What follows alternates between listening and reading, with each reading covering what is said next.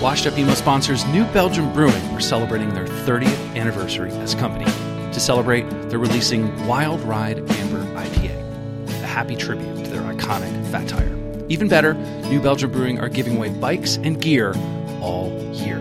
Find out more information by visiting newbelgium.com. Do you ever wonder if your favorite band is emo? Tired of being in the same conversation with friends? Not knowing if you're listening to post-hardcore, screamo, emo revival, emo Midwest emo violence, or even ska? We're here to help. The Emo Council is here staffed and ready for any question you may have. Hey, Emo Council, just wondering if Green Day was considered an emo band, thanks. Green Day is not an emo band. Okay. From the creators of Washed Up Emo, isthisbandemo.com offers the definitive answer to the only important question of your day. Hey, is this band emo?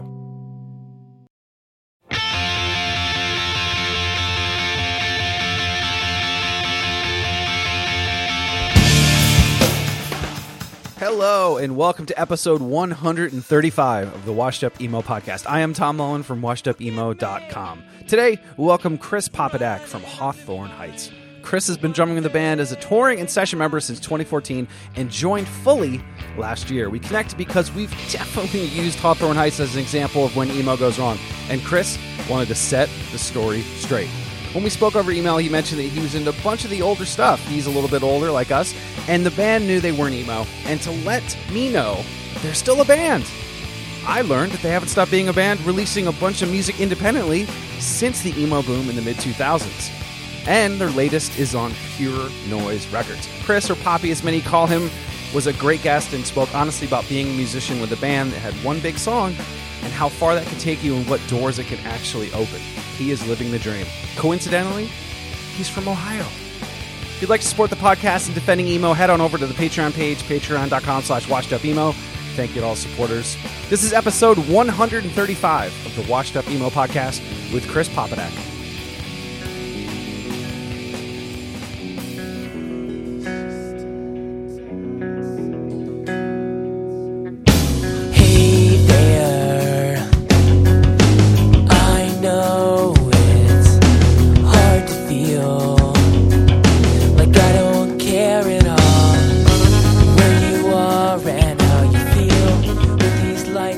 I was born in Ohio, but I moved kind of around Ohio most of my life. I spent my last couple of years of high school near Cincinnati, and then as soon as I graduated high school, I moved to Cincinnati and spent like a good majority of the 90s down there. And then, a lot of traveling. I just kind of took off and saw the country on my own, and then came back to Ohio, and I've been there since 99. And what shows were you going to? Like, what kind of stuff were you into? Like the memorable ones, Jawbox, Seaweed. Like I saw all of like the cool like indie bands, like Poster Children, Sebadoh. Like I saw Beck play. I mean, this is like, it's a little tiny. It was a club that had a laundromat and a bar in it. Super famous though. Archers of Loaf. Like that sort of like kind of the Matador, like post-hardcore scene. There was a band called Brainiac that was from our area that would play there all the time. Shows like that. And that was the mid-90s, correct? Yeah, like 93 to 96, 97, something like that is when I probably started going there like 92 through like 96, 97, just to see shows. And I basically lived in that venue. I was there every night if I could. Yeah, it was cool. And then there was a super good punk scene happening there that I was playing in as well. Like house shows and just a lot of DIY stuff. There's probably 3 venues on that little strip that always did punk rock shows. And then there was definitely hardcore there, but I wasn't really a part of that scene at that time. But you were the indie rock kid? Yeah, indie rock and punk rock. I had a lot of hardcore friends, and I listened to hardcore, but I wasn't going to I was going to the local hardcore shows, but not shows that were coming through. So maybe it's more of, we didn't really look at it as so segregated scene-wise. It was all just punk to us, like I'm sure there were a ton of hardcore bands that I played with or saw, but it was all just punk to me at that time. Kind of everything in that time of my life was just punk rock. Yeah, I mean, it definitely was like those shows where it could have been a hardcore band, then a punk band, and then a singer-songwriter. Like, it was kind of all over the place. Do you remember hearing emo, the word, for the first time? Yeah, but I don't know where, but my association always goes to Embrace. And I don't know if that came later in my life, but like, when I think of that, that's the first band that always pops in my head for some reason. Mm-hmm.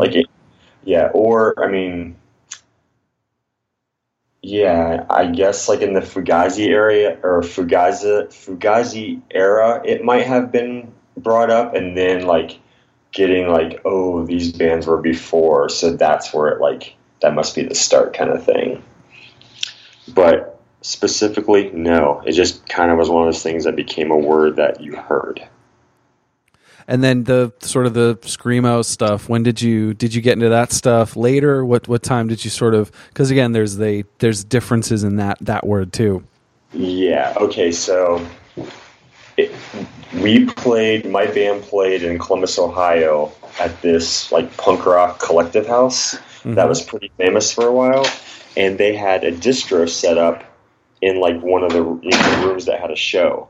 And I was like, oh, going to go through these records. And I found, and I didn't even know anything about it. I just loved the cover.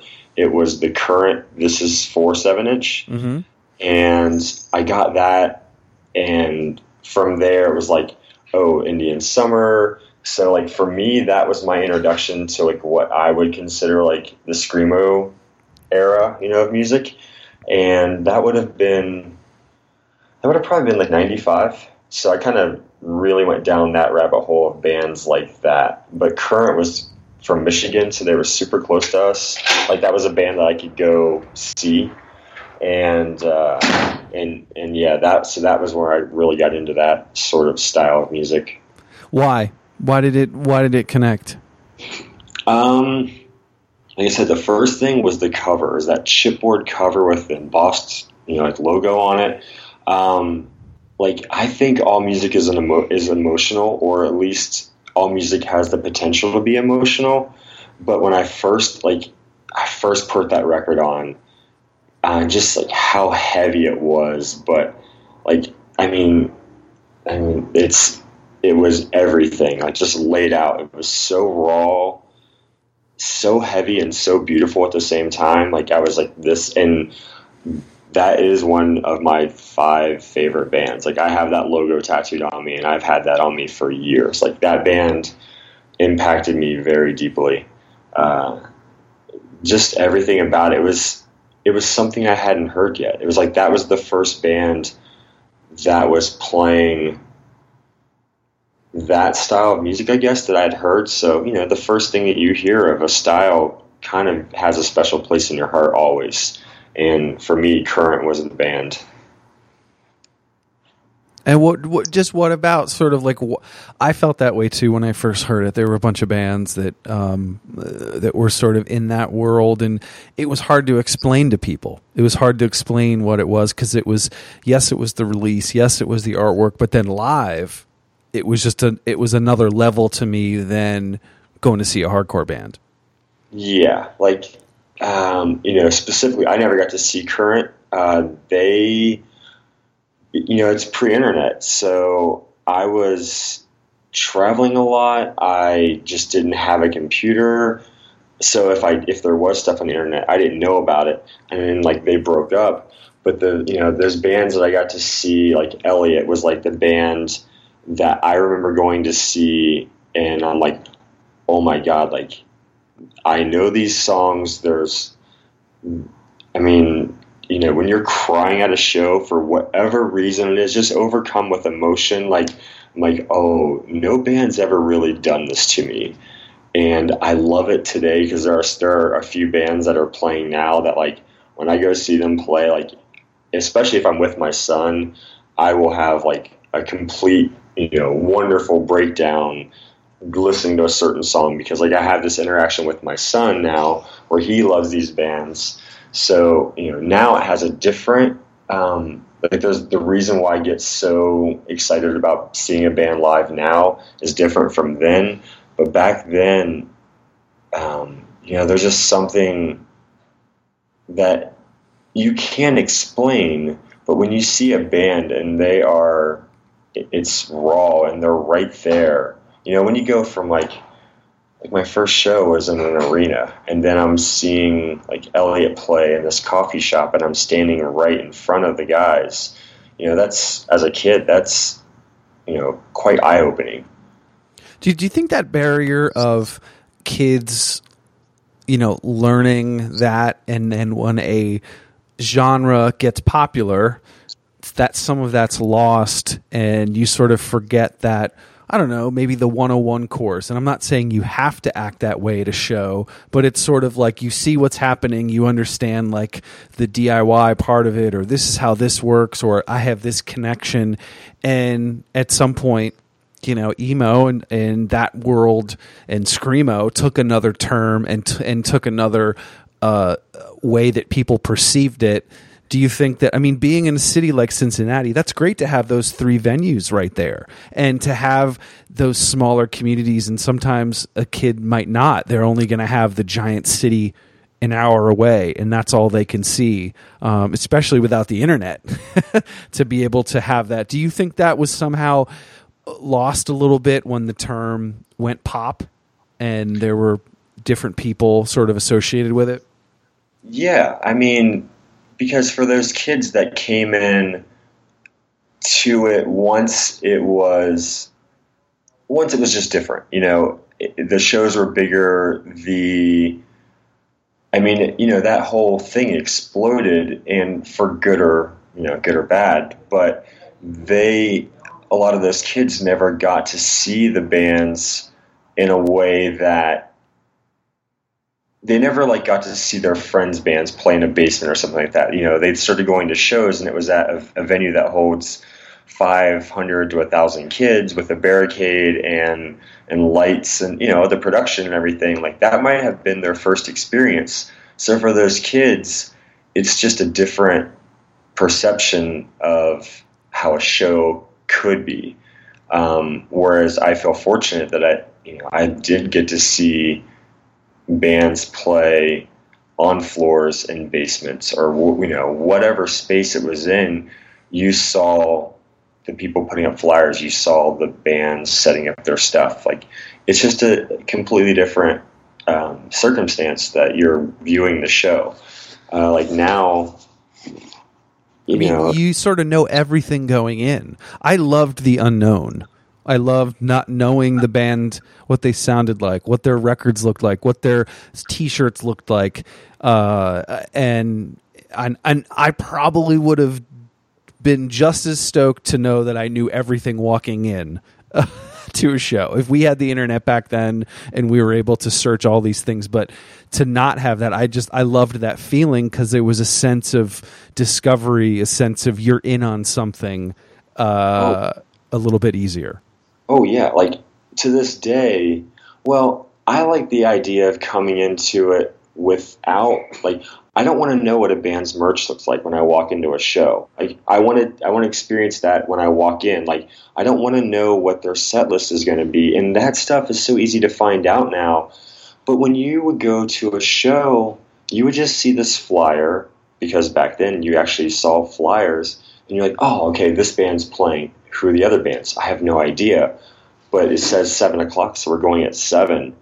And you really took in the entire show. Whereas now I feel like it depends on the tour, it depends on the show and the person, but I feel like they're there for one band potentially, and that's really all they're willing to check out. Now, that's being very general, but I do like the unknown still. I like going to a show and I'm like, oh, I don't know who this band is, but I'm a musician and I love music, so I'm going to go watch all the bands. Yeah, I think there's a bunch of kids that'll go and just they're excited about it, but they're going to know a little bit more. They might already know the set list, or they know all the bands, or maybe they don't. Maybe someone's completely oblivious. I also left. I remember if a band played the first 5 minutes and I was like, this is actually this local band is god awful. I'm gonna go outside. You like walk outside, or you find maybe those venues that wouldn't let you go in and out, and you would find the one spot. But it was, at least you gave them 5 minutes, or you gave them one song. Yeah, and I still think that exists. I do think that people are, I don't know, there's this, I'm seeing it from a different level because I'm playing shows every night, and I'm seeing kids come in and they don't know who the opening bands are. But I also see my son and like his group of friends, and they're as excited as I was, and I'm sure as you were when they were younger. They might know a lot more because like they're like, okay, this band's on the show. I'm going to research this band. I'm going to check this band out. Yeah, that one's sick. That one's not. And they're like already kind of deciding on which bands they want to watch before they're giving them a chance.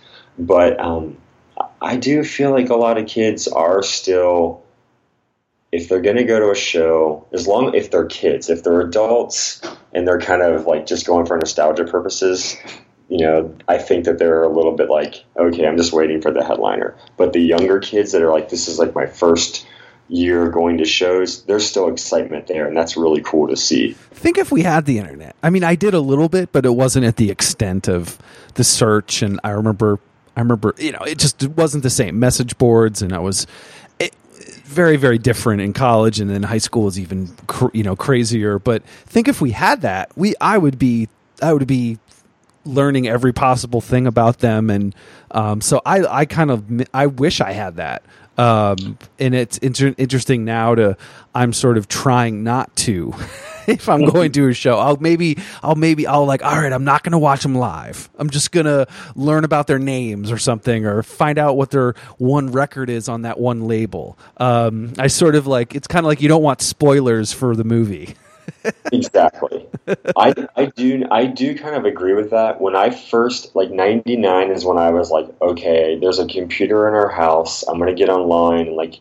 And then once I realized like, oh, you can search for bands on here, it blew my mind. Because I was like, every band that I had always wanted to check out, I'm like, I can find out when they're playing. Like that was the one thing that when I see like a flyer for like, I don't know, name a band that, that broke up once you found like, oh my God, I could have saw that band play because they played 2 hours from my house, and I just didn't know because we didn't have, the broad internet as we have now. Yeah, or you had to go to the record store. You had to be in that town or be on the right, be with the right friends to be able to find out about it. And I still think that's needed. That person to there's always that guy in the scene or the girl in the scene that knows what's going on, can help. And I think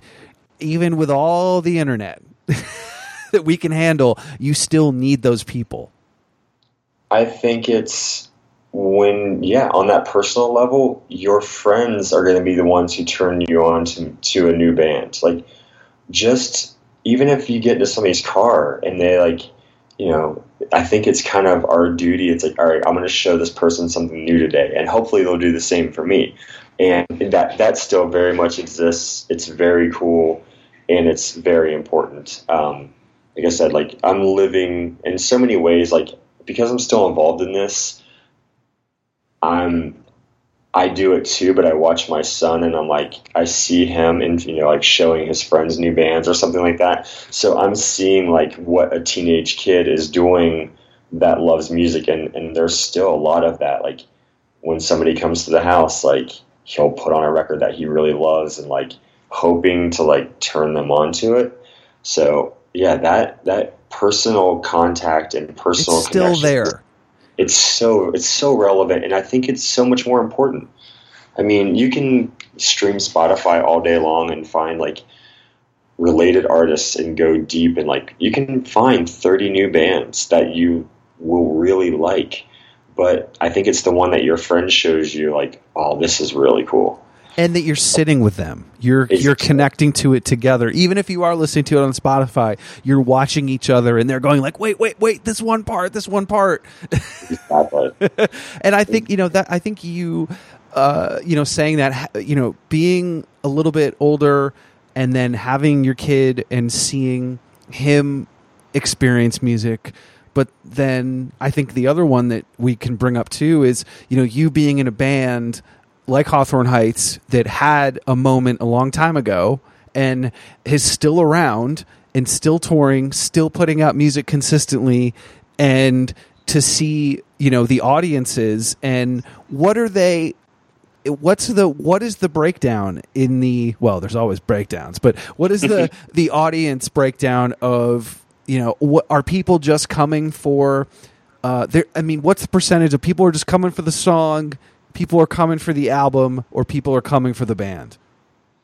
So I would say on this tour specifically, it's probably, let's say half of the people are there for 3 songs. And it's fine. And we're going to play those 3 1,000% that's fine. Yeah. And we always say, like, because of those songs, we get to play music 15 years later, and we're still putting out new music. But it's really cool when it's happened. I probably get one every other day where a parent brings their kid into their first show, and they love our band, like as an older sibling or the parent turned them on to the band, and it's like their first show. And I'm like, this is cool. And because we're doing a small club tour, like, they're watching us like, oh, you're the drummer and you're selling merch. And I'm like, yeah. And we're setting up our gear and, we're breaking it down. Like, they're getting to see like a DIY show. And the people that have been coming or like, listened to us in high school, and now they're, out of college, maybe have families, they're in their mid-20s. They're also still like, wait, you guys are doing your own stuff? We're like, yeah. But the demographic is cool. Like, there's so many young kids that are just like really like bright-eyed and like, excited about music, and then then there's a percentage of them that are wanting to hear the 2 or 3 songs that like define their youth. And I get it, like the Descendants are playing in a few days at the venue we played last night, and I'm like, oh, I really want to go to that. Not for one song, but for like 70 songs. But still, I understand the connection with like something from your youth that like all the bands that I loved, like, yeah, I can't wait to hear that one song. It might be the popular song, or it might be the song that I most connected with, but I want to hear that song live. It's cool though. I mean, I think the band came at an interesting time and you sort of strike gold a little bit. And you can, I was thinking about this for, I don't know if you're a sports fan, but there's a baseball kind of analogy. Like, if you're 2 out of 10, you can be a baseball player. Like, if you hit 2 times out of 10, like you can be a baseball player and people will pay you. And if you have one amazing season, people will still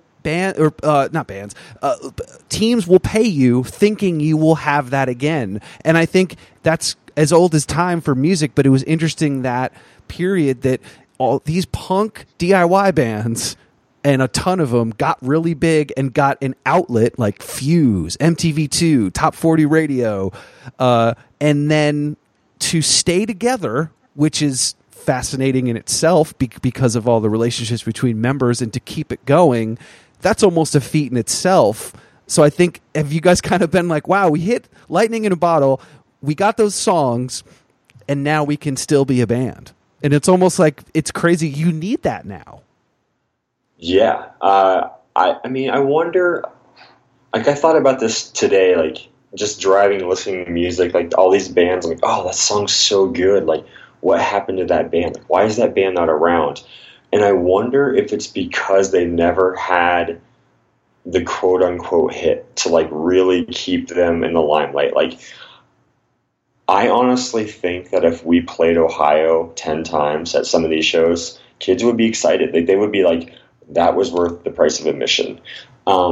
so like maybe a song or an album like carries your band. And I mean, I guess a lot of those bands from that time period, they might have made more records than just that one, but there's always going to be that one or two that really like keeps their name relevant, I guess. Like to this day, if I walk into a bank, which we've done, like making deposits, and they'll be like, "What band are you in?" And then we'll say like, "That's really familiar." Then they Google it and they're like, "I know your band." I'm like, okay, yeah, because for a while it was a household name. You know, like I bought, it was my friend's band at the time, but like when they did one of the reissues, I remember going to a department store and I was like, "Okay, it's midnight. Hey, do you have this record?" They're like, "What do you mean?" I'm like, "Well, my friends put out a record. They're from here. I want to buy their CD today."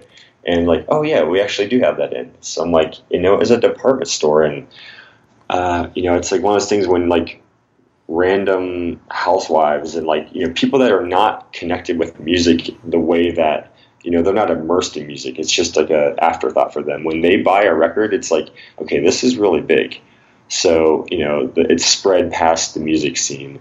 And I think that's kind of allowed us to keep going. Yeah, I mean, there's a ton of like everyone's got an example that's listening to the podcast. The one that if it wasn't for the middle with Jimmy Eat World, I don't know if they'd still be touring, and we wouldn't have gotten the last record or two other records, and maybe they would have gone on to something else. So it sort of extended it for people that maybe had never seen them, and they're going to go see them this summer for the first time. And sure. I know that there's always, and we kind of broke that down of like, this is the many people and everybody's got their own story. And you're right, they've got their one song or those moments, and that's how a band continues. I think what's specific about the emo one, and especially that era, is that the word, was definitely taken and put on a lot of different bands that maybe were pop punk or maybe they were punk, and it just because it was popular, the word was just sort of thrown on a whole group of bands that happen to be in alt press. I do agree. And kind of referencing what I said earlier, like, yeah, a lot of those bands from that era were not emo bands. But just like I said, when I would go to shows in the 90s, I just kind of classified all those bands as punk bands. And a lot of those bands were not punk at all. But to me, it was like, okay, this is a way for me to like just simplify it for somebody else who maybe doesn't understand, like, oh, it's a punk band, and they're like, oh, okay, cool. And if you say that now, it's still so broad, but like it has like, how do you really define what that is? So maybe that's why the emo thing was like, okay, this band, we can just throw that on there and it will propel them and it'll keep them like under this umbrella that's really big, but the average consumer is not going to understand how like intricate it really is.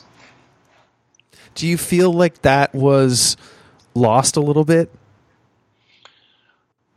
The whole scene, like, what do you mean in the sense of the word and the meaning? Yeah. I do think it's bigger than the scene that I would consider the emo scene, but I do feel like it became just a word that lost all meaning. Just like a lot of punk bands, that kind of like lost its like impact. Like when I was young, a punk band was, you kind of knew what you were getting into. You had like Circle Jerks and Black Flag and the Descendants, and those were punk bands, and it was kind of like an anti-establishment or whatever. And in the emo scene, that was where you had all these musicians who maybe came from hardcore and started playing music that just was more open and honest and wearing their heart on the sleeve. But then when you have it go so wide and so big, like, yeah, there's a disconnect. Like, it doesn't fit the music. So it's like, it's two separate things. It's just a word to use to maybe sell something, as opposed to a word to describe what what the feeling that you should be getting from it is. But I think that as one of the, as an elder, I guess, in the music scene, I feel like that it's not my responsibility, but anytime like a kid comes up and like I always wear like the shirts of the bands I love, and for me that's my way to be like, hey, if you like what we're doing, like, wear the shirt of the band that you want like somebody to check out, like, or wear the shirt of the band of your your friends that you're trying to like hype up. But I always do that with like, I guess it's conscience. I'm very aware that I'm doing it, but I'm like, I want kids to understand that they can love our band, but there's so many other bands that came before us or that are currently out right now that are doing amazing things. So I do think that the younger kids that are excited about like heavy music or, whatever it might be, that they're starting to go backwards and find, the roots of things. And I don't care how long it takes them. I just want them to realize that there is music out there that influenced all of us, and hopefully they find it one day. I think that you having that shirt and that kid coming up to you and asking you about it, and I think those are the people I want to connect with and do it. It isn't the person that's just there to kind of be seen and hear one song and go home. Sure.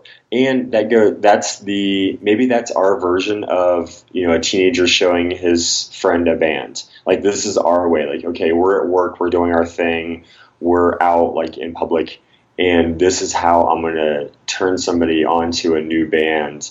So it's just, I feel like that's the way we keep this thing going. But I love the idea that you have such control when you're doing a DJ set, and you really can like slip something in and be like, all right, here, who's going to get this? Like, that's super cool. Yeah. That's the best part, when someone comes up and they're about to request a song and I put the next song on and they come up and go, I was about to request that. And I was like, I know. It's just you're connecting with people that way, and I think those are the moments that you're learning. And like there's people that are younger than me that know way more about emo than I ever will, and I'm just using the outlet to help tell the stories. And I think that DJ Night's that kind of same way, and you're doing that on tour with that audience. And do you feel, have you guys talked in the band about sort of the place of the band within the scene? Because I think, definitely for a minute, before this sort of, resurgence of this is the nostalgia, which I hate that word anyway. I was always listening to it. I never went to go listen to EDM and come back. But that sort of during those, like maybe not even lean years, but sort of like the people were not as aware of that mid 2000s era, kind of post 2009. No, I don't. Are you asking like where our place in that was? Just more of like there was people forgot about it. It was kind of anything that was any resemblance to that era was scoffed at, and like, well, that was this thing, and that's only this look, and alt press, how many swoop haircuts could you count? It just got so homogenized, and then I think it sort of went away for a minute, and then it slowly had those 10-year anniversaries, X, Y, and Z, like those kind of moments. Were those ever brought up of like this, wow, no one's paying attention, or we still feel that, there's a group of kids that are into this? So I hear that a lot. Like, kids will come up and say like, oh, I didn't know you were still a band, or, I listened to you in high school, or I listened to that style of music, like, not just us, but like that genre, that era. And then they get a little bit older, and like, maybe their musical priorities just change. Mm-hmm. And then they either move away, or they stay, they get busy with school, whatever it is in their life. And then they come back and they like, oh, I started listening to like the scene again, and I realized like how much I really liked it. And so when those kids come back, they're coming back because they're trying to like they remember how much fun they had, but I also feel like they're open to like music again. But there's that period of time where it's like, for a lot of people, like, yeah, I'm done with that. Like, I mean, even us as a band, our image changed. Like when I look back, like when we go to All Press now, which we still do, we still go up there and do stuff with them, and we'll see like the old covers on the wall and stuff. And it's just like, you can look at all the bands that are still around today that are like, we're on the covers or whatever, and none of us look like that anymore. Now we look like, we've always dressed the same to some degree, but there was a lot of like wardrobe and makeup stuff and like, stylists involved in that era because it was on Fuse and MTV. So, they just ran with something and everybody kind of fell in line as far as like the outfit goes. And now they're still an outfit, but it's not the same anymore. I feel like when we walk into a room, we really look like we can fit in a grocery store and in the show, and it's all the same. But I get that. It's interesting too. You talk about that, you're right. They had their first job. They went to school, they got really busy. And then when maybe it settled down for a minute again, or there's a lull before they get married and have kids, they're, back for a minute. And I think as a band, for you guys to still be around and have, consistent releases, consistent touring, I think, you survived. Yeah.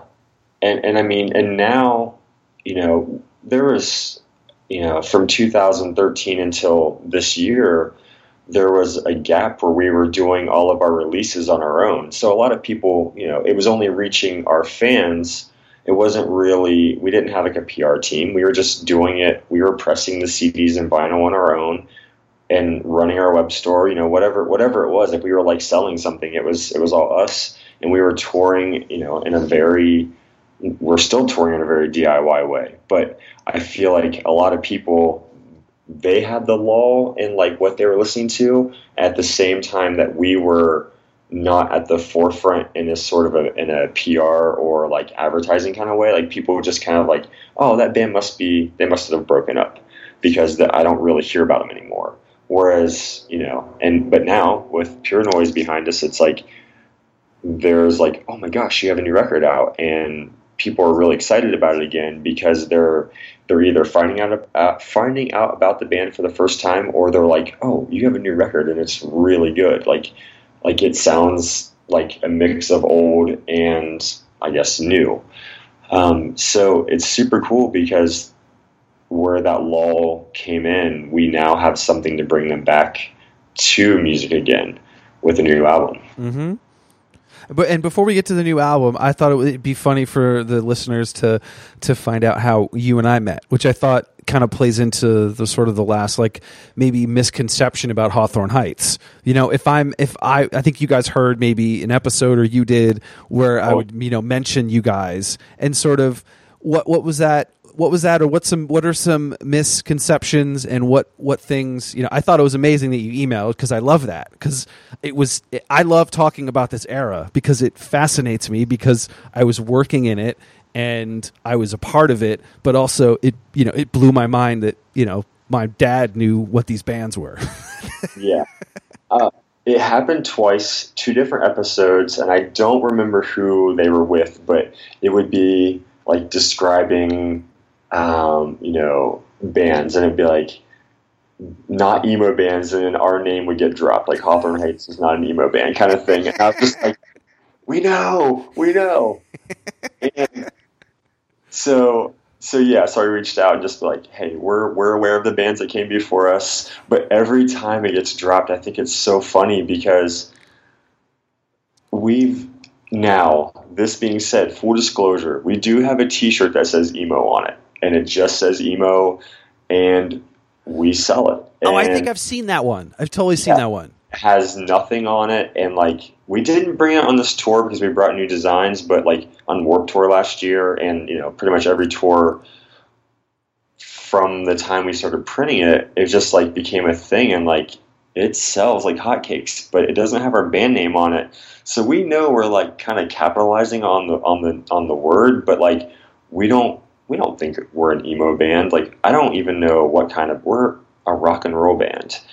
I mean, that's so vague, but I mean, we're not a hardcore band by far. We're not a pop punk band, but we're definitely a rock band. And JT is writing lyrics that are very like personal to him, or like things that he feels strongly about. So, I mean, if you say that if you're writing from a place of emotion, is your band emotional? Like, are you an emo band? Like, that's everybody.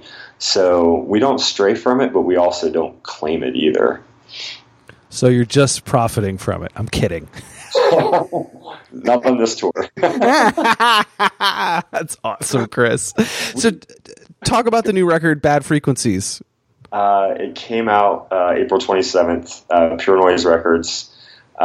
It's cool. It's something we worked on for about a year and a half. We've been touring. I mean, when people are like, "Oh, I haven't seen your band in like 10 years," I'm like, we tour all the time. I think we did 172 shows last year.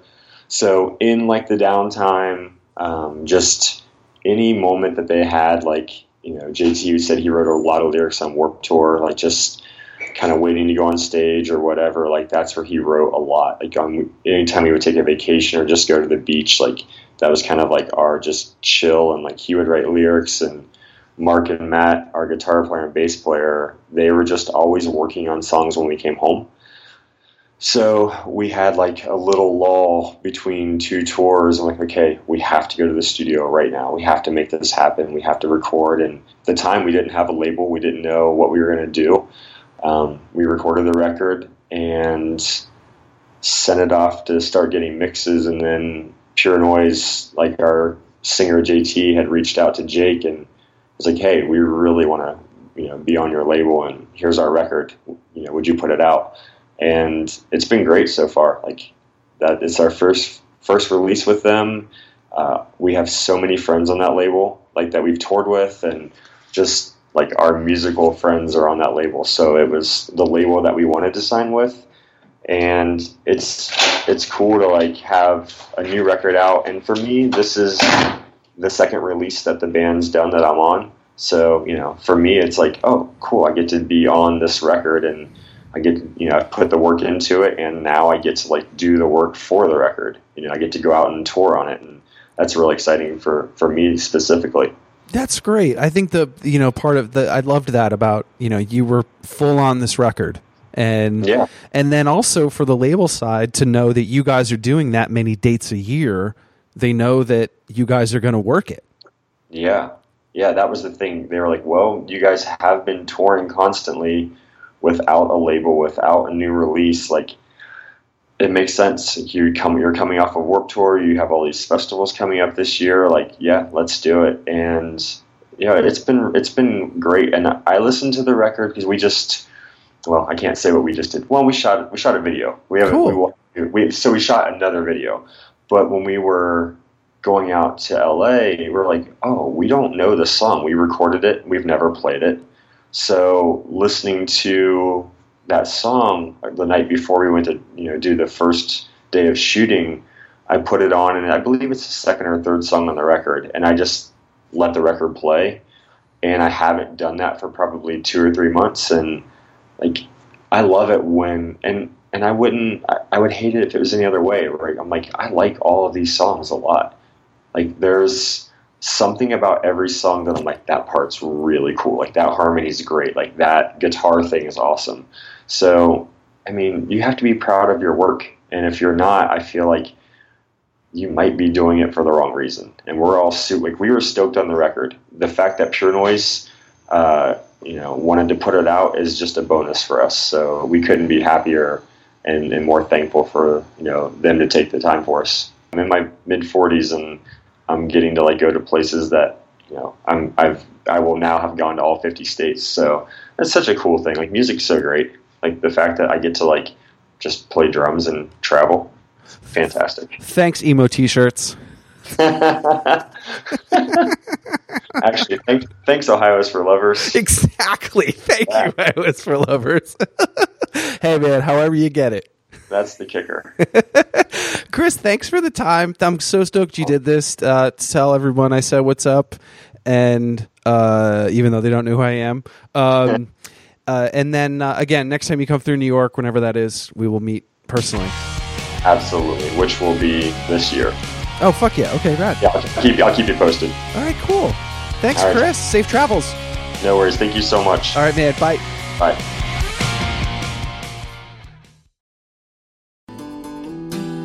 Hello, Washed Up Emo fans. Thank you for listening to this podcast over the last 9+ years, or if it's your first time, welcome. It has flown by, and I appreciate each and every one of you for listening. And for this current episode you're about to hear, I do have a favor of you. I have some books out right now called Anthology of Emo, and Volume 2 was released last fall. I really think you'll dig it if you haven't heard of them. It features guests from the podcast, including Jim Atkins from Jimmy Eat World, Chris Conley from Saves the Day, Travis Shuttle from Piebald, and John Bunch from Sensefield. I've also reprinted Volume 1 so you can order both. Check out the DIY publishing at anthologyofemo.com.